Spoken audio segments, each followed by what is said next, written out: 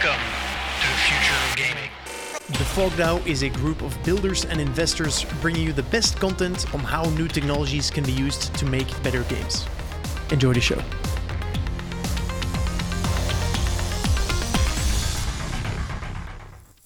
GM friends, and welcome to the future of gaming. You're listening to our weekly FOGcast. We are recording this where I am, 7 a.m., the 25th of October. We've got Phil Collins, Devin Becker, myself, Nico Vreke, and a very special guest, Ryan Fu, coming in hot from Singapore. How are you doing, Ryan? Pretty good, thank you. Yes, very awake, very well. There you go. So Ryan and I live in Europe, he lives in Singapore. We wake up around the same time. As totally uninteresting context. What are we talking about today? We are talking about first Apple's policy changes. So this is very hot. So this just came in. Apple's doing some weird stuff with their App Store.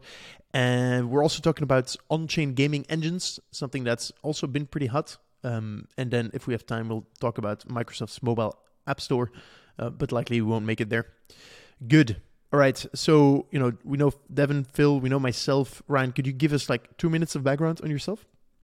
Yeah, sure. So I'm currently a games investor at Delphi Digital, right? We're a research and also an investment firm, right? So I cover particularly venture side and co-invest a lot with Nico, right?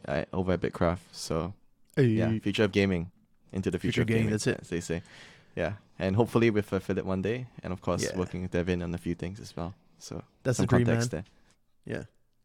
So we should do a Delphi Phil, like a Delphi Convoy Bitcraft thing, and then Devin can consult the company. Boom. Yeah. Boom. Future of gaming. Right there. Future of gaming. Good. By the way, sometimes you say you're like an economist and now you're a games investor. What's happening, man? What's the focus? Well, what do you love? I can be both. He's not sustainable. Yeah. I'm sustainable. Yeah. Yeah. And sustaining three different roles at once. Yeah. Exactly. Sustainable. Yeah. That might be why you just woke up. Sustaining three roles at one. Good. Let's dive in. Apple policy changes. Devin, what's happening, man? Tell us the bad news. There's a lot of stuff they added. Found out about it kind of through the Twitter sphere. So take everything with a double check it yourself kind of grain of salt. But I do think this is probably real. Because there was the whole discussion going on before where they were talking about you got to give us the cut sort of thing that was behind the scenes, but that wasn't public policy change. Supposedly this is published today, public policy changes, or I guess public to developers, right? Because I don't think the policies are accessible to the regular person unless you're signed up for the developer program. So it's pay $100 or whatever to read our agreement, I guess, at that point. But basically, they're changing stuff around, both related directly to NFTs and not related to NFTs specifically. But a lot of stuff's really around, at the end of the day, and around financial stuff. They know they're starting to get their little moat sort of eroded in lots of different ways, that people are looking for ways around it, trying to find ways to buy and sell stuff outside of using Apple's, what used to be kind of a railway and has turned into more of a very masochistic tunnel at this point. And so they're trying to basically make it so that people are violating policies by going around that. Because they know NFT stuff especially is going to be something, and cryptocurrency stuff, as something that doesn't make sense necessarily to pay through Apple Pay. So until Apple catches up with that, they don't want anyone using anything else. So they've enforced some stuff that basically says you can't gate content with NFTs as one big thing. So you can't make people have to have NFTs unless, I believe, you're selling it through the app. So if you sell the NFT through the app, give Apple their 30% cut, and then gate off of that, as if it was a normal thing you were gating off of via in-app purchases, aka basically not treating it like an NFT, then they're okay with that, right? Because that's still what they were already okay with. But if you start doing stuff to kind of get around and give access to stuff, basically from things that are outside of it, they already have that issue where they're kind of there's sort of these gray areas where subscriptions outside of the App Store can sort of be allowed depending on who they decide is okay that week, whether that be Netflix or whoever. And then, obviously Amazon, has had their issues with having to pull Kindle stuff off and all that. So they're now making it so you can't use other ways to activate stuff outside of it, not just with NFTs. You can't scan QR codes to activate stuff. You can't do all these other sort of end arounds I think they've caught people using. So I think they're just really trying to lay down, you can't do this, you can't do this, you can't do this, just give us our 30% and then we'll leave you alone, maybe. Kind of policy basically at this point. So it is really going to basically erode any kind of real NFT, like Web3 stuff for the most part, outside of situations where you purchase stuff in the game using in-app purchases and you could turn that into NFTs. I think those kinds of situations will still be allowed. But let's say you do that, sell that NFT to someone else, then they try and bring it into the game and use it, probably not going to be usable. So it's kind of basically they're just kneecapping Web3 altogether, whether they intend to or not, which I'm going to lean towards yes. Because you can't buy anything in cryptocurrency either, basically through this stuff now. So they've basically said, good luck at this point doing anything. Yeah. Tim Cook, what the hell, man?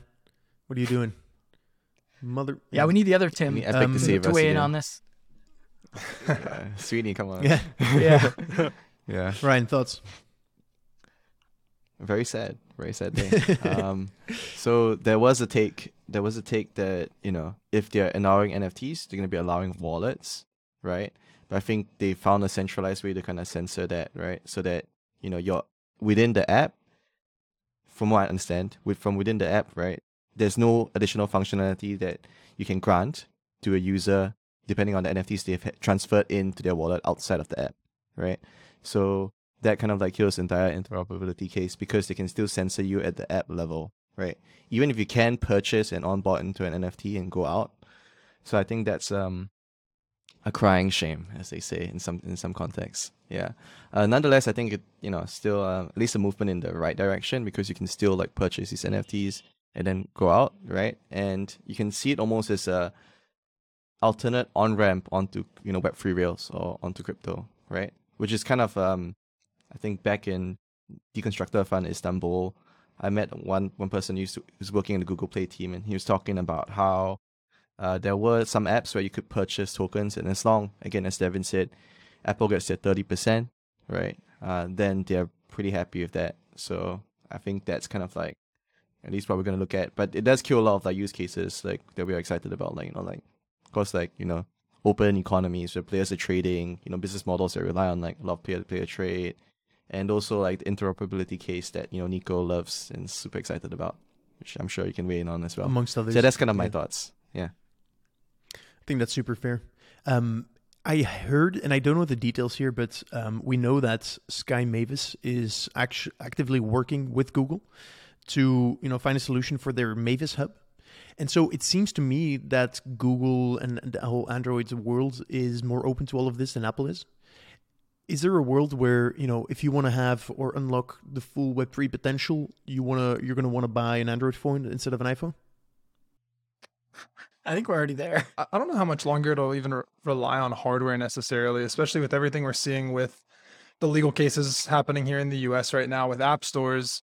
In the next few years, we may see an opening up of new app stores even coming to the market. And so maybe these policies will naturally have to open up as more competitors enter. And it's not just a duopoly between Android and iOS. But yeah, I think this whole situation really just shows that all Apple cares about is that a dollar equals a dollar for them, regardless of it's crypto related or not. They just want their 30% share. And after that, whatever you do in the app is fine. And so the utility is not necessarily being taken away. It's just coming at the cost of, they're still grabbing their 30%. But yeah, on the App Store side, really just interested to see if this is impacted significantly by legislation, when they can't be kind of kings of the castle forever.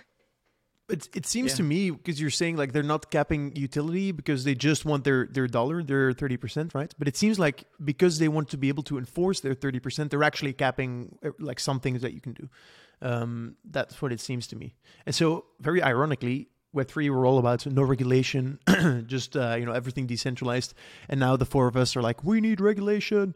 And because Apple's so powerful, and it's like, your best bets on mobile gaming or like gaming in general 10 years ago would have been buy Apple shares, because and they don't would never be considered a gaming company, but they just hold so much power because they have the best device and they can gate everything there. Yeah, I think across Web3, honestly, regulation is going to be inevitable, right?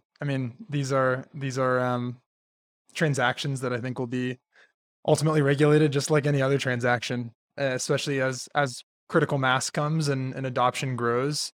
It won't be ignorable forever, and that's eventually it reaches the scale that regulators find it worthwhile to spend the time learning about it, and hopefully have an educated enough position that the regulations are strong. But yeah, until then, I think we're just kind of in a wait and see mode. But I have to imagine if Web3 continues to succeed, the more and more regulators will be willing to learn, and the more and more regulations will come and match non-crypto related payment functions.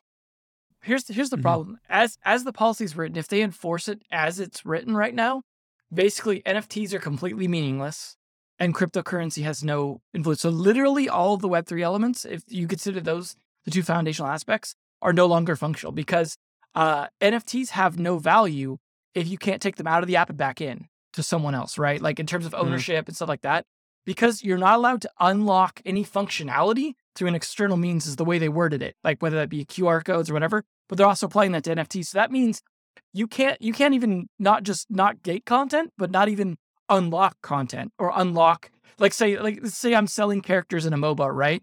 And you might be like, well, that's fine, right? Because I'm not gating off gameplay. I'm just allowing you to play as that character if you own that NFT. But that's even not allowed, right? So if there's no secondary market value to my thing because it can't ever come back in, and the only way it could technically have value is if I have a web version of my game also, right? Where you're allowed to bring NFTs into that web version, and then that's okay. Even then, I feel like Apple would still find some reason to deny your app coincidentally without giving a specific reason, and then just because I feel like any way you try and work around this, they'll probably just use it as an excuse to kick you off, even if you aren't technically violating the actual specific wording. But like I said, it's already specifically saying NFTs are just completely dead in the water. You could give us 30% of your NFT, but your NFT is meaningless now. So I guess Gabe was right when he said 30% of nothing, because that's what this is at that point. Like if it has no even secondary value, like if there's no way to even trade it or have any meaning of ownership, then it's not an NFT. It's just something you purchase in the app, and that's something that already exists. Cryptocurrency is also not being allowed in so many ways. Basically means you can't do anything at all in the app except maybe view your NFTs. I even wonder if they'll allow you to view your NFTs, because isn't that technically unlocking functionality, right? Like they do allow you to view NFTs. Right. Yeah. So it's depending on how According to strictly the they enforce guidelines. this, like they could just basically kill everything Web3. And then I think that's kind of, I wonder how well they'll enforce that, right? Because then they get 30% of nothing. If people can't come over with their NFT stuff and give Apple their 30%, and they all have to just go over to Google or the web, then Apple's just going to lose out on that business altogether. Because if people can't find a workaround and give Apple their money and pay their tithe or whatever, then Apple's not even going to get that. So Apple actually might have like kneecapped themselves too hard at this point. It's pretty chicken and egg, right? Because like Yeah. you know, Web3 is going to rely on mobile OS or the mobile interface. And there's a great post or piece by like one of my friends, Rawson, from Digital Reflections the Digital. He wrote about exactly this, right? Crypto's App Store problem. So the final sentence, final paragraph is, ironically, crypto's roads to 5 billion users may depend on regulatory antitrust to break up the world's largest duopoly, right? So it's just like, okay, relying on Epic, to push it through. But anyway, the point being that crypto and NFTs and crypto gaming does rely on, I think we'll have to rely on like mobile to access the next like 100 million, next million, next 100 million, next billion users, right? And it has kind of done so with like a side load, which is what Xe did, right, for Android, and hit multiple million users. So that's something that I think was pretty impressive, and I think it'll still continue to sort of grow in its own way. But I think like without that sort of rocket fuel of like traditional like UA in like mobile gaming, then it's going to be a lot more difficult to get that kind of adoption. I won't count it down and out for the count though, like for sure. I wouldn't say it's like that over, because if you look at Reddit NFTs, more people have Reddit NFTs apparently than like people on OpenSea. It's like, wow, it's kind of cool, right? So I think like being able to like purchase through Apple, it's like, okay, you give them 30%, but they have the NFTs, they can unlock, as you said, functionality elsewhere. That's kind of cool, right? Even though it's not the same as like a full-blooded like NFT, I suppose, as we hope in mobile apps. So that's kind of I think it's optimistic still. Yeah, it's better than nothing, which is a bit sad to say, but it's better than nothing. Yeah. I hope it just bleeds people and onto to the that web point too. Yeah. And I mean, to that point too, I feel like NFTs in games on a mobile app store aren't a imminent enough threat for Apple's top line to care about yet. But eventually, their policy will be dictated by their own self-interest. And so if there's enough of an opportunity for them to potentially open this up in the future, I have no doubt that they'll jump at it. But right now, maybe they view it as just a little bit more preventative because they see potential damages coming from it, and they'd rather get out ahead of this and stop those potential damages than just kind of let it sit and see what happens, just given the fact that it's not an immediate negative impact on them today. Well, they can also selectively enforce it, right? So if they have their buddies, people that they're friends with, they'll be like, oh, we'll let King do it or something, like someone that they happen to like already rely on a lot for money. They might be okay with it because they'll be like, oh, we know you're going to make something.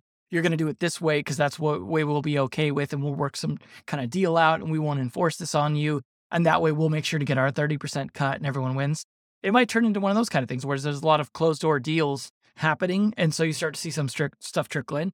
But I know there was a ton of games, like for a fact, looking to come into mobile and being okay with giving Apple 30% and just doing the functionality. Now all of a sudden they've like I said, they've slammed the door on a lot of potential revenue if they enforce this as it's written.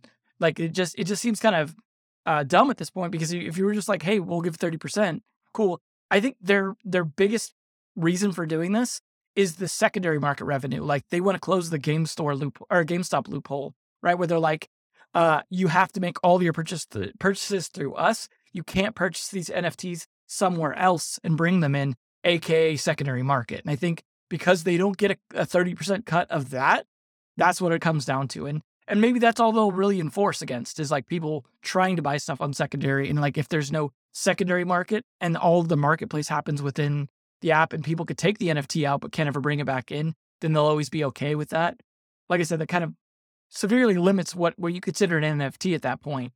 But as to Ryan's point, if it like unlocks functionality somewhere else, and when you take it out, you're taking it out to go do other stuff, or like it's treated as an NFT, like still in the game, but you can use it for other things outside of it, and you're never like selling it to other people, then maybe there's some functionality. But at that point, that starts to go to the people's arguments of like, why do you need blockchain then?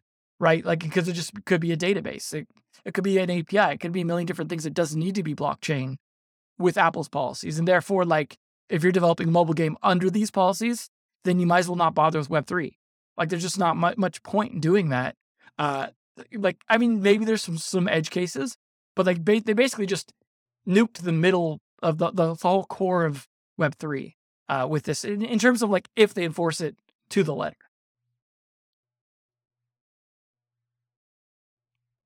It's all get I like sad the point now. you're making on backdoors. Yeah, everyone's a bit sad. I like the point you're making about backdoors because it reminds me of what I heard about the early days of the App Store, right? Like in the early days of the App Store, it's very much about like that kind of like backroom deals, right? Example being like inventing IAPs by. So I heard a story of one, sort of famous mobile game developer who invented IAPs by. So back then there were only like premium games, right? You could sell. And then there's like, free games, right? So the free games and the premium games, and you could sell for like $149, $299, and $14.99, whatever price points, right? One app developer decided to create a set of like premium games in order to simulate IAPs. So it was like you could play the free game for free until like level 5, and then at level 5 you had to purchase the next game for $2.99. Next game had like level 5 to 10, and it was like this like crazy workaround to get IAPs. And then Apple was like, "Come on, you can't do that, right?" It was like, "You can't do that," and he was like, "I'm doing it," and yeah, then they worked it out, right? So I think the point you're making about like how that creates like additional like top line revenue for Apple, right? I think like if what we predict about like how like these games are gonna really significantly boost like blockchain features are significantly gonna boost LTV for these users, for example, and we find a way to cut in Apple in some way, right? Might not have to be on every secondary market transaction ever, right? Shout out Roblox, but yeah, I think Yeah, I They're think not games, nonetheless, they're like, experiences, it could Ryan. be Come on. experiences. Yeah, I know. I'm so sorry. Yeah, yeah, low blow. Anyway, yeah, yeah. Like then I think there might be a way to sort of move ahead. Unfortunately, I am not the person to liaise with Apple yet, so we'll see. Yeah, Soon. yeah, we'll see on the people who do have experience. So that does make like sort of experienced people who can sort of liaise with the App Store and Apple and Google, like that. I guess increases the bullish case for them, I suppose. Yeah. Yeah, that's what I'm curious too on the utility side. When I mentioned, I don't know if this will actually impact utility. Those backdoors are going to be very interesting, especially to see how far they are enforced, and if there's some way where you can have your wallet 2 or 3 connections removed away, and that item in the game, it's not an NFT in the game, but there is functionality or features that are being unlocked by having that item. And then, somewhere out in the nether, there's a wallet that has an asset that's tied to it. Obviously, that's a lot of complexity and might be reserved for the diehards, but I'd be curious to see if Apple even bothers to try to enforce that at that scale, but who knows? This is definitely a TBD type of conversation. I also wonder if this is Yeah, I targeted mean- because you can't activate stuff purchased out elsewhere, it says. I wonder if this is actually targeting the web store stuff where like Clash of Clans and other games are selling stuff on their web stores. I wonder if this is actually specifically disallowing that as well. Because if it is, that was a big workaround people were moving into that suddenly like shut down. Like obviously they're not going to like kick Clash of Clans off the store, right? Over it, they'll be like, no, guys, because it's a big seller for them. I mean, they did kick Fortnite off, but that's because like Fortnite picked a big fight with them. And that was kind of different. They weren't just trying to be sneaky. They were blatantly trying to be in your face, kind of like no Apple.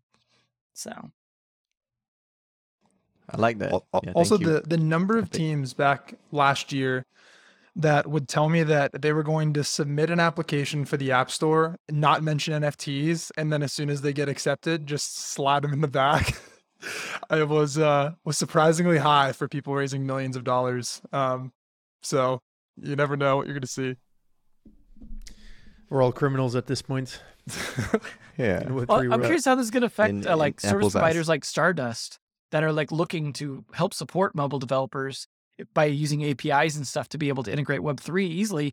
Because I think this still pretty much applies to their stuff, which like I got to imagine if they're reading this, they're in like scramble mode for a lot of the, because it's not just Stardust, there's a lot of other providers, but they're the ones top of mind, but that are like absolutely doing this kind of stuff. That's got to be like, they're going to be looking at those workarounds like Phil was saying, like, how can we distance this stuff even further via our APIs and databases and stuff so that it's like not an NFT, but is an NFT. And maybe that's how we end up getting around it for now and then just see who gets slapped down. It was nice of Apple to announce this a few days after Stardust announced their raise. Right. They must have waited to be nice to the team. They should have waited At till this after point- midterms. Yeah. At this point, After the Super Bowl. when Stardust, when it loses its technological edge, it's going to be like, oh, if you want to ever find a way to make money through the App Store, you're going to have to partner with someone like Stardust because they know, how to backdoor and get some money. Maybe get they've some, already made a deal crypto with integration. Apple. Yeah, exactly. Who knows? I've heard of VCs that offer that as a specific edge. Like, I previously used to work with. I know the guidelines. I know a guy who knows a guy. Yeah. Yeah. Absolutely. Like people use those interconnections in Apple all the time. Like I would love for it to be like a merit-based fully, like to the word thing of approvals. But at the end of the day, both the approval system and the marketing system there are pretty integrated. I mean, like anyone who saw the Marvel Snap push, suddenly there was like App Store notifications about a new app. Like I'm pretty sure that was unprecedented, that there was like a push notification about a new game release. A lot of people were mentioning it. I mean, I'm not a regular Apple user, so I don't know if that's like truly unprecedented, but that's a pretty big deal. And I got to imagine someone at second dinner took Apple out to a third dinner to be able to afford that, because that was not an easy deal, I imagine, to strike. And it's a game I love, so I'm all for it. But it's interesting to see those kinds of new things, especially now that Apple is really turning into the ad business all of a sudden. So. Should we? I'm interested to learn more about Marvel Snap. So what's special about it? I'm a card game guy, and I managed to get in on the start of the beta, and it's just, I don't know, it's a very short game, 6 turns, very fast, very fun. I wish it was crypto friendly, to be honest. Like, I wish I could NFT the cards, because it took me all 4 like months just to get every one of the cards. But it's just a fast, easy game. I recommend to people that like those kind of games. It's fun. It seems like there might not be a lot of depth at first, but I think there is. Anyone who's played like Smash Up kind of knows like the value of locations that you fight over. It's the same concept, and that adds a lot of variety. So I don't want to like go on and shill the game for everyone, but I think it's a cool game and it's free to play. So why not? No, I have to correct you on the definition of shill there. So shill, my understanding is like paid shill, right? So there's like a right. I don't have any bags interest on this. you have. True. You have no bags. You have no NFTs, way to dump on people. Yeah, no if NFTs. only I had right? NFTs. Yeah. Or where's my bags? Someone then hand me you're some ready. bags. With our There you millions go. of listeners that all want NFTs, and then the price goes up, and then boom, you can dump on them. That's right. I'm gonna flip these that's cards. shilling. Yeah. Yeah. So therefore, there's no shill. It's just let me a talk about recommendation. Splinterlands instead. I have bags of shill and Splinterlands. Let's get on that one. Good. All right, let's move on to a happier topic, a topic that makes me more happy. So, as some of you may know, I am interested in the weird stuff you can do with blockchain technology and games. That is more than Web 2.5, which is what I would say 90% of the industry is doing, which is, we have a game. Our items are NFTs, and that's pretty much all of the innovation. And I'm talking about putting more of the game logic on-chain. And the ultimate extreme of that is having on-chain games where there is no server, there is no backend. The game is a smart contract or a set of smart contracts, and there's a thin client, which is usually browser-based, that interacts with this on-chain gaming world. We've seen some games being built. Like, for example, one example of this is Wolf Game. Wolf Game is, it's hardly called a game, right? It's more like, okay, it's a game, right? Ryan confirms. But they're adding land. Sheep and wolves. Game theory. Exactly. It's a game. It's a game theory game. Yeah, that's fair. And because in the end, isn't everything a game? Isn't capitalism a game? Anyway, that's another discussion. So, on-chain games. There's like many people are like, why would you ever put a game on chain? Because everything you can do on chain, you could do better off chain.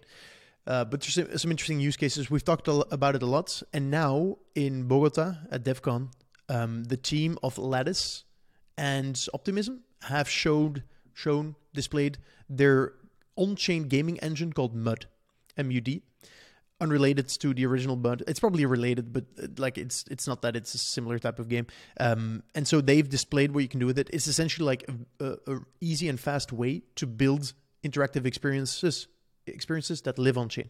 And so what they've displayed is literally Minecraft, but every block is being tracked on a blockchain. In this case, it's not the Ethereum blockchain, obviously, but you can like walk around, you can mine a block, and then every block you mine is a transaction, every block you place is a transaction.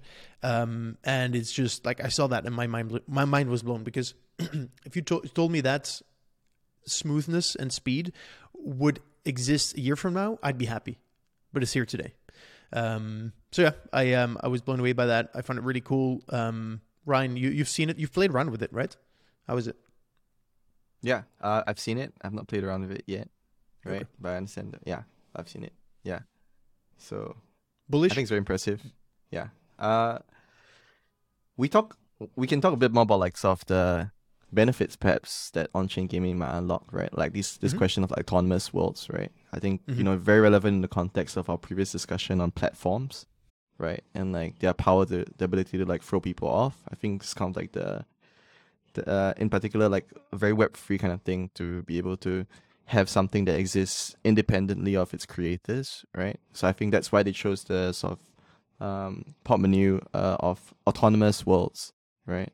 So autonomous being like can run by itself, and worlds as in not just games, but sort of experiences, like just like Roblox, yeah, but autonomous, right? So like no one can kind of shut them down, and people can kind of extend them at will, right? And I think like that's kind of like the potential unlock. Of course, right now, and of course the TAM remains like, if you're going like full VC on it, like you talk about TAM and all that, and it remains like small, right? And also like the amount of developers that can meaningfully execute on these things, like I think like you can count probably less than 1,000, right?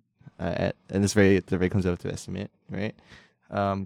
So I think it just takes time for all this to be adopted. But the real bull case from an investment perspective is, the Cambrian explosion that comes with like composable games, right? So I think the interesting piece about MUD is that the way that they structure like the modules, right? It's like every contract or every component that you're building is like every contract they're building is like a component, right? That can then be reused by like other potential apps, right? Or dApps that are using also using MUD, right? And that allows, like, for example, and very sort of contrived example here, right? But a contrived example might illustrate this. Like if, Nico did all the hard work of implementing like Fog of War, right? When he was making StarCraft on chain, right? And I'm like, hey, I don't want to do all that hard work. I don't know so much about zero knowledge proofs, but Nico did this, Fog of War thing. I can just take that and then build Red Alert, right? And I change some of the stats and, change the sprites, the front end, and then I have Red Alert, right? And, of course, like Red Alert and StarCraft are already built, but just using this to sort of explain like about, new potential games that can come out. And like, yeah. And I think it's important to know in contrast to like traditional game dev, right? Where it's like people don't really share what they're doing, right? No, you get engines at best, right? That they share within a company like Frostbite or something like that. That's right. At best, you share it within a company, but now you can potentially. So there's a lot of like question mark, a lot of potential risks here, right? But you can potentially like have incentives for people to build these components that, when revenue flows into those systems or those worlds, a percentage of that value flows back to the original component creator, right? So I think that's kind of like the very interesting part in value capture. That MUD is and Lattice and other companies like them, present another path where Web3 can be kind of interesting and useful. So yeah, that's sort of my take. Yeah. Also, like from conversations with the team. Yeah. I think that's a great take. My VC take, especially on the TAM, is that right now, as you said, these games are, first of all, like the gameplay itself, again, because it's on chain, it's never going to be as good as any game that you would build on a traditional server, right? And so what I see a lot of people do, and I see this the whole time with Web3, like all of what the Web3 technology stack is, they're thinking, okay, what games do I know would benefit from this technology, right? Which is completely skeuomorphic thinking. It is like, we have this new technology. What can we do with this? These mistakes have been made throughout human innovation, right? First web pages were like, what if you put a newspaper on like with a scroller, essentially? That was what a web page was like. And now we have TikTok, right? And so my bullish VC take here is that what DeFi did for the financial space, which is essentially decentralizing the programming of value. I think right now we've recreated like a large part of the existing financial infrastructure. And I think the products that will come out of DeFi, because we've now opened it up and we've allowed literally anyone to program like DeFi protocols and essentially like financial infrastructure, I think we'll see products that don't exist today because now we can do everything, have everything interact with each other. It's just going to take a bit of time. And I think similarly, when it comes to on-chain games, I think of building on-chain games because we're using the game word. Everyone thinks of, okay, what games can we build with this? And I think the way this will evolve is more like on-chain virtual interactivity, where it's not so much like that is like a multiplayer game that you go in and you're like, oh, I'm going to play a game. But I could see this evolve into like a very simple top-down world where you can go to a bank and then interact with your literally own bank account, because your own bank account will be on chain. And so you can, and the innovation that can be built from there can be like enormous, right? And so the way I think of this is less of a what games can we build with this, but what can these technologies like do for the way we interact online, essentially? Because in the end, often games have been used to pioneer new technologies because they're like a playful way, and they set the stage and it's low risk, right? And yeah, traditionally games have been used to experiment with new technologies that have then go on to find their real mainstream use case. 3D is one example, and there's a lot of other stuff as well. And I think this might be the same thing. Sounds like it bleeds more into metaverse ideas than necessarily like games. Because the part is interesting is what blockchains were built for versus how some people are trying to use them, right? So like one of the big features of blockchain is the consensus mechanisms, right? The shared validation. And one thing you don't need to do when you're playing a game is have every single action you make validated by hundreds of people randomly across the internet, right? Like you have a server emulated that's trusted server, and so like we have different blockchain layers that that maybe could be organized differently, that have like less validators or different ways of doing it. And I think it starts to kind of dig towards this idea of like what makes sense for a blockchain to be part of, because there's elements of it that totally make sense, right? Like where the reason why you don't want a centralized server is that can go down, right? Like you want decentralized servers so that it's like this decentralized platform that doesn't go down. And so there's that aspect, but that's also part of the validation aspect. And so maybe we need to like tease some pieces apart for different blockchains. Maybe we start to see like certain games layer blockchains that are built with like parts of blockchain technology and not others. Like you start to get towards that trilemma sort of ideas and different ways of skewing. And this is where like, it's a use case for it. We don't need a one size fits all blockchain necessarily. And we have this idea of like, oh, let's secure stuff down at the bottom layer of say Ethereum, but we can build stuff on top that needs to do less things or different things. And it sounded like you were talking about this one was using optimism from the sound of it. So like, different layer 2 blockchain. And so I think this is just opportunities and use cases for different ideas. And I think games will help blockchains explore different ways of doing stuff that isn't financial necessarily. But the way you're talking about it also does sound like a little bit like if we're treating the blockchain as a decentralized but shared database of trust, and then we're building on top of that database and saying that database now represents a world. And we start to get to the idea of, what is reality in the matrix? And it's just a consensus. The idea that this is a computerized consensus mechanism. And like, it's establishing a reality by, virtual consensus. And like, so the idea of like metaverse stuff or virtual stuff, I think still suits this very well, because that makes sense to like validate and trust and like have consensus mechanisms more so than just like a game where we're running around shooting each other or something, right?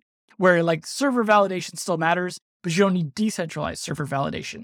But maybe that's where we build layers, right? Where there's parts of the game that are on chain and parts of it that aren't. So you have parts that don't need to be validated, separated off. And all this experimentation though is great. Like you get the people that are just going crazy and doing stuff like, Monaco or whatever, just doing nuts games on chain so they can pioneer and see what works and what doesn't. And then the people later on who are going to build the mainstream stuff can take what worked from that and build different stuff. That's what I'm interested to see with stuff like Oasis ends up being, right? Because you've got like all the Japanese and South Korean game developers like all over that, like established game developers. So I'm curious to see what that chain ends up doing, for example, because it's obviously geared towards those people.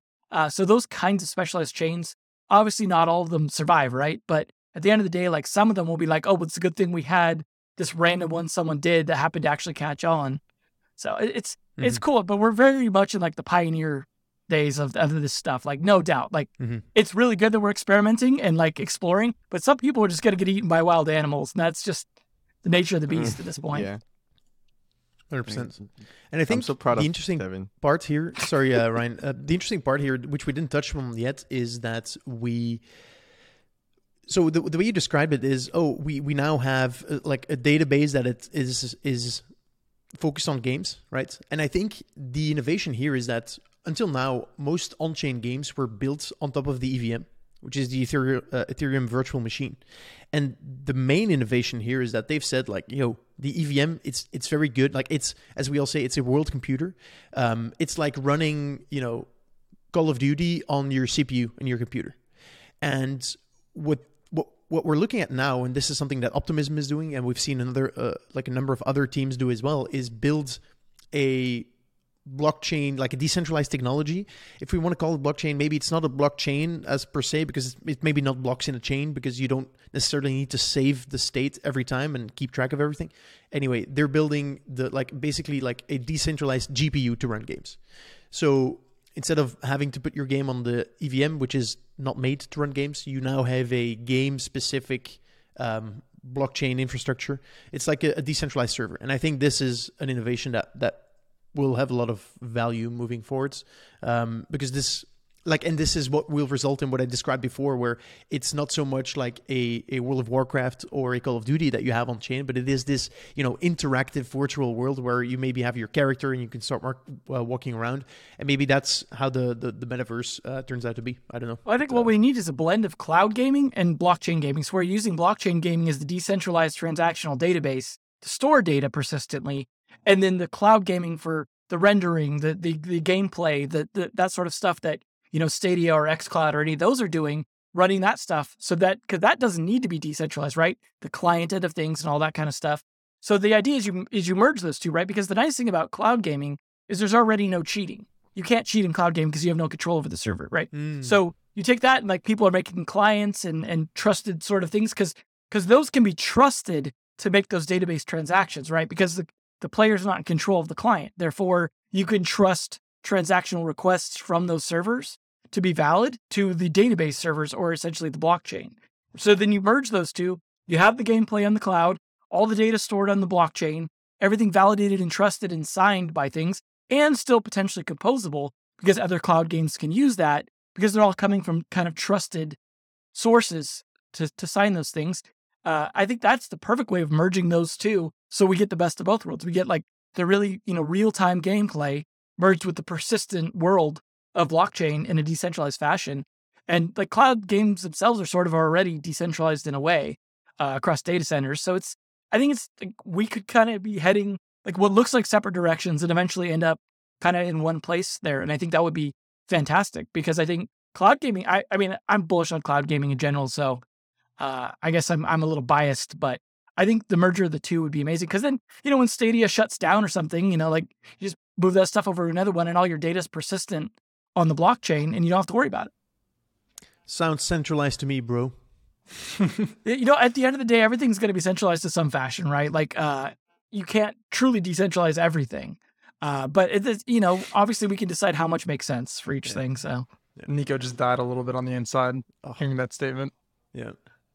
I said it was composable still. You're fine. No, honestly, like, I think I'm too optimistic here, or like I'm too much of a dreamer. Devin is more realistic. So, what you should take away from this podcast is like more likely than not, what Devin says is more likely to happen than my view of this. But yeah. Well, your view will happen in the short term, which is great because that's what makes my view happen in the long term. Interesting. Enables it. Ryan, I interrupted you earlier. Just gonna say I was very proud of Devin for fully absorbing like the Web3 ethos, and then also being able to discuss like in depth like concepts like the trilemma and the like. So, and also like talking about like more like the like singular like EVM, one Ethereum rules them all versus like the app chain / step chain thesis that was also like well covered in his. I'm still a Solana skeptic. His though. tirade, yeah. So we all are. Everyone. It's very nice to see, yeah, because Devin's like experienced in a whole bunch of other things, but it's like all in all, I think it's been like 2 years since you came to Web3, right? Thereabouts.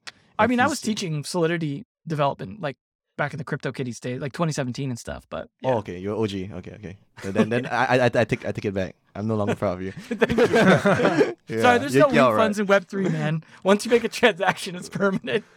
Yeah, exactly. I'd love the take. I'd love the take of Mr. Infrastructure Man here about this whole subject. Is that me, Nico? Is that your You're my name for infrastructure me? man?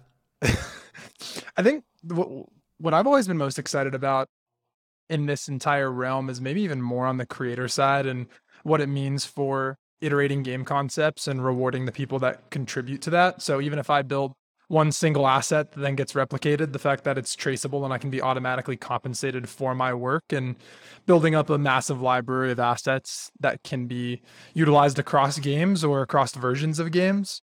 I think where I get concerned, Nico, is on your point about the experience may never be quite as good as if this was just a normal centralized game. And I think I have maybe some concerns based on what we have seen with cloud gaming, and things like latency do actually impact people's willingness to adopt something novel. And so the value that's created from the player perspective is going to have to be offset by these costs of the smoothness of the experience.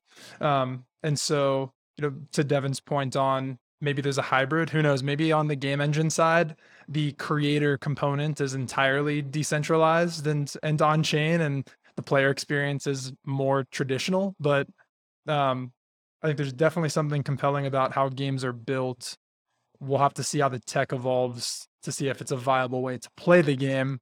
But I think that's still up in the air for me. So not entirely sure yet. Nico, what gets you particularly excited about everything being on chain from the player perspective and every action being logged? Because I know you're a big fan of that. Just curious on the value you really see.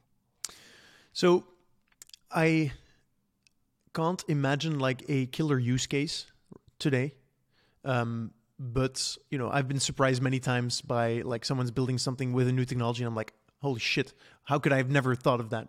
And so, I'm just open-minded, and I just see a lot of potential. I think given the composability of all of this, and Ryan mentioned this before, where everything becomes modular, right? I think will mean that we'll be able to do super fast iterations, I think we'll be able to, if this thing manages to scale, to build immense virtual worlds with like insane interactivity and a scale that has never been seen before. I can also see a very easy implementation of, as I said like earlier, the more things happen on chain. So once your bank interactions are on chain, right? Once there's a safe way for you to have your own wallet and to interact with all of your finances. Like anyone could build like a physical or like a metaverse bank, right? In this on-chain world where anyone can implement this, and then anyone can experiment with the user experience around that.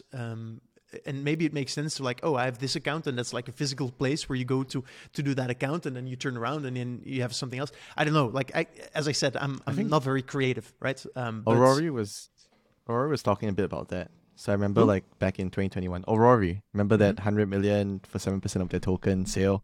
Very interesting. So Aurori, we covered that actually way back on Navic, right? But they, as part of their plans back then, anyway, in 2021, they wanted to get people into DeFi, right, in their game, like in a sort of approachable kind of way.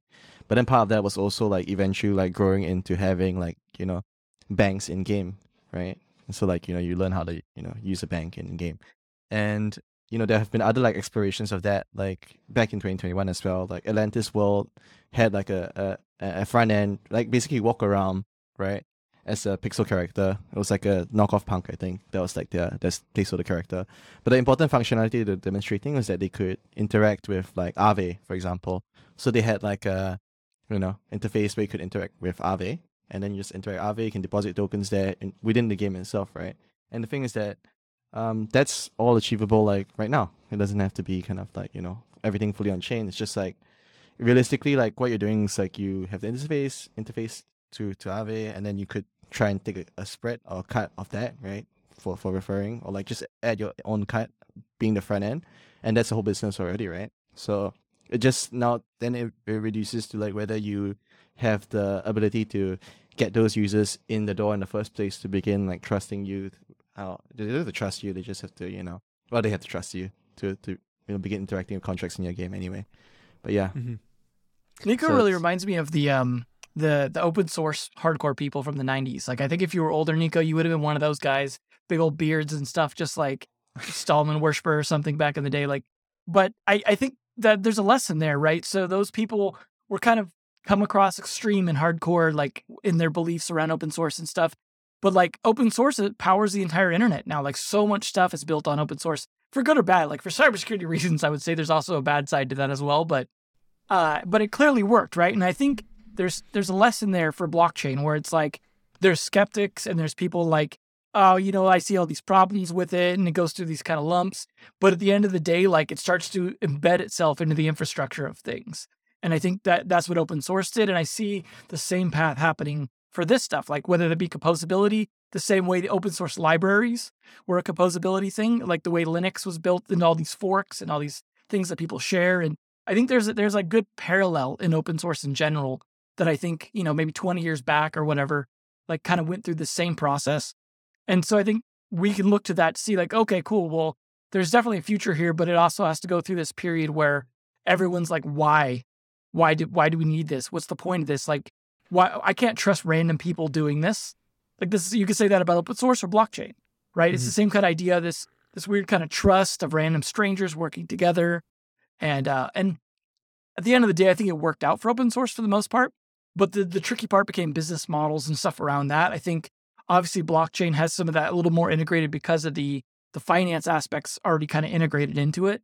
It might fare a little bit better, so you don't have to have like red hat business models where you're like supporting your service. And maybe it does. Maybe if you are truly saying like, okay, once my smart contract's out there, I don't own it anymore. You have to start finding ways to financialize that, like royalty type systems, like you were saying, some value flows back to you, or other new business models around giving things out but still getting something in return. And I think open source pioneered some of that as well. So plenty of room for new ideas here in this space that I think will go through that same cycle. Mm-hmm. Yeah. Thanks for saying that, Devin. It means a lot. I would say I believe in you. It's fine. I would say that also on-chain games allows us to monetize logic, which we never had. I think, Phil, you mentioned this. Now you can write code, and every time that codes get executed with any kind of value transfer, you can like take like a millionth of that, which, in itself sounds like, this is not going to make me money. But if it's used billions of times, then... You say that, but that was the original model of computing where people were running off servers and they had to pay for like the minutes they were using the compute cycles. So like it actually is the oldest form of computing. There you go. Come back again. I mean, we actually started in like thin clients and stuff in like the 70s. A lot of people were using thin clients. They weren't actually using their home computer. They were remoting into a cloud server or whatever. And so like we're kind of going full circle in a way back to that, which I think has been coming for a while, because at the end of the day, we don't need like crazy ass desktop GPUs all the time. Like once we stop mining coins, you don't want to switch to proof of stake. Obviously we have our cool things in our pockets or whatever, but like I have a high-end PC and a nice phone and all that stuff. And I still remote things, use remote stuff with my VR or my phone or whatever to more powerful computers. It's just like one of those computing paradigms that I think is worth repeating to some extent, which is that not everyone has to have the most powerful thing at home, that there is always sort of this centralized decentralization struggle that happens where people want to use more powerful or more interesting things remotely. And those are things we remote into. So like I said, we go full circle on that whole 70s style. SSH, man. Secure show. Yeah, no, exactly. I think it reminds me of like Black Mirror, man. Like, I think there is like a slight obsession of having your own things. Or like some people, like just like, so from a social, like I guess sociological angle, like the individual wants to kind of own their own things, right? I guess Web3, if you want to own their own stuff, right? But like having your own computer, like there's air gap, like, like there's no vector for attack. Like that's like a fascination for some people, right? Like, or interest some people, right? Like having your ledger, which is a piece of physical hardware and all that. So I think there is still some sort of like appeal or romance to having like a physical thing that's yours, right? Even if you're not using it to mine, it's still like, nice to have like a computer that's fast. I think the dystopian thing is like when you're like, I want to play Dota with my friends, and then like, oh, this is like a surge charge on like, cloud gaming because it's like 7 p.m. on a Saturday and everyone wants to play Dota and like League right now, and you're like, oh, I'm gonna pay $15 just so I can play one game of Dota, and it's like, right? But I think that's like the dystopian internet cafes situation. and everything are like a huge model in other countries, right? Like, yep. So that's Singapore, already Korea, like a thing Japan. too, right? Yeah, It is a you're thing. paying for computing time essentially there too. So it's not like I said, it never really went away. It's just changed forms over time. That's fair. Yeah. That's fair. Yeah. No, yeah. One final remark on this topic, sorry, and that's just, I think, to put things into context. I think there's a real chance that the whole on-chain gaming space essentially becomes as big as what EVE Online is today, which is like this very this one world, like for nerds essentially, and you can program a bunch of stuff in there. So the bullish person in me, dreams of something enormous, but I think there's also a real chance where it's just something that remains very niche.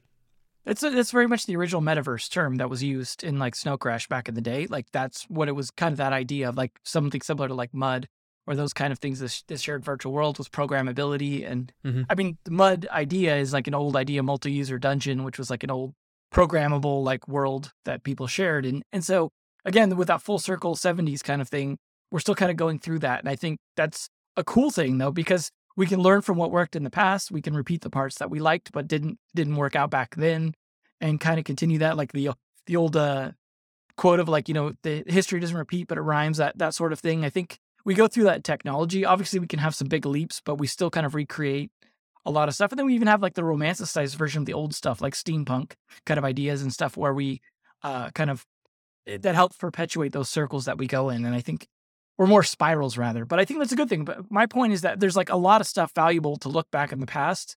And I guess I'm just a big fat boomer over here, but there's a lot of cool stuff to learn. Come And on. I'm glad I've like lived through a lot of this stuff and seen like a lot of this stuff kind of repeating, so I can get a better idea where it's going. Like, because you can really see the trajectories if you're like, I remember this from 20 years ago. And what happened in like, like Second Life, for example, going into like Decentraland, like that wasn't even that long ago. And we're already kind of repeating that. So like a lot of cool, valuable stuff from the past that we can make new again, but in like a better way, right? Like try and fix the problems. Like VR's been through that cycle like a million times, for example. AI too. Mm-hmm. You mentioned New Stephenson, and I feel like duty bound to mention this. I have no vested interest in this, but New Stephenson has launched like a new blockchain, Lamina 1. Yeah. Which I was pretty like, I'm like, okay, I had no idea what they're doing, but interesting. I'm like supposed to be like game centered, virtual world centered. I'm curious to see how that goes. But I don't know if you guys have any opinions on that at all. Yeah, I think we did an We episode already on discussed that. it, man. Yeah. Okay. You're running behind. Then pretty... I'm just clueless then. Yeah, I'll have to go and think get everyone myself updated. Yeah. Yeah, I think we're bullish on the because concept, you guys skeptical put on so the much- execution. You guys put out so much good content, man. Like I can't keep up, Keep up, Yeah. man. Keep up. You gotta sleep Yeah. sometimes too. We get it. No worries. Yeah, I'm saying 3 jobs, jobs. Economist and an investor. Yeah, Oh, investor. in Web3. Yeah, Oh my god. in Web3. Yeah. Yeah, imagine keeping up with crypto Twitter. Yeah, Oh shit. Yeah. It's, No wonder. yeah. That's Good. a full-time All right. job. Maybe final remarks. Devin and Ryan, you guys are gonna be. You guys want to shill your own panel that you're gonna be doing soon? Oh yeah, that's Oh, right. yeah. So we will be in San Francisco, right? I'm Well, starting Berkeley, Saturday. kind of just outside Well, San Francisco, just to be clear for those of yeah. you who are like understand the geography. Right, yeah, we'll be in Berkeley, right? On the 2nd of November, right? For Gamer Forum. That's Gamer with a free, GAM3R.org, right? Organization. And that's in the website. And we'll be there for a panel, right? So we'll be discussing at the developing game economies. It's going to be like a relatively intimate kind of like a session with game developers. So if you're a game developer, definitely like apply to hit out, right? It's tailored for you guys who are going to go into Web3 or already are in Web3 and just like get a chance to meet other, game developers, people who are thinking about the space. And yeah, so Dev and I and another associate of ours, Kiefer Zhang, right? Or Zhang. Yeah, he was on a previous episode here. It was a previous episode, yes. And we'll be discussing basically developing like sustainable game economies, which is, our bread and butter. Yeah. So very fun. Cool. Very fun. Cool thing is it's not like invite only, but you have to like kind of sort of apply for a ticket, I guess, as a way to make sure that like it's quality people going. And so it should be like, the idea is that like discussions and networking in person should be like really good there, and everyone's there like that's interested. It's not just like a bunch of tourists, like people that are really interested in this stuff. And so I think it'll be like really cool. Like it should be a good discussion. Who knows how much I'll troll Ryan, but we'll see. But it should be fun overall. Like, and I think that there'll be a lot of other great talks, but it's okay if you only come there for ours. Like, we're not going to be offended. Yeah. Yeah. We won't complain. Yeah. Come say hi, take some pictures. Yeah. Post on Twitter. There you go. Yeah. Don't post on Twitter. And don't dox Bring your me. FOGcast shirts. Yeah. Bring your FOGcast shirts. When FOGcast shirts? Nico, Yeah. come on. Fogdown merch. Print out your NFTs. Dude, it's Fogdown merch is Cashmere going to be jacket. virtual merch. Yeah. Physical. Who needs t-shirts, Well, yeah, I'll come in my augmented reality glasses, and then I'll be able to That's see it. your NFTs. Exactly. So don't worry, I'll Exactly. see them. It's like No one else plugging will, but that. I'll see them. That's perfect. During your little talk, you can have your script, Right, Or that's you what can I just actually read it thought off. about that. I was like, I can have my teleprompter going. Yeah. It's fine. Perfect. No one will know. Good. I can I'll lend think of them. all sorts of crazy ideas for like, AR glasses, and then like you're like showing different things to different people, and they're like, that guy like is doing this thing, and you're like, like having a little People like already crypto like that pump on on their your shoulder. phones during it. They're like Yeah. during conferences. So, Yeah, an AR. Yeah, I can't. No, I mean, like, yeah. it might as well be AR. They're already in, like, Twitterverse, like, live tweeting and on all that. So That's it. Yeah. Yeah. I can't wait to read the live tweets of our chat. Be fun. yeah. So come out if Like, you who can. these It'll be quacks? really good. Yeah.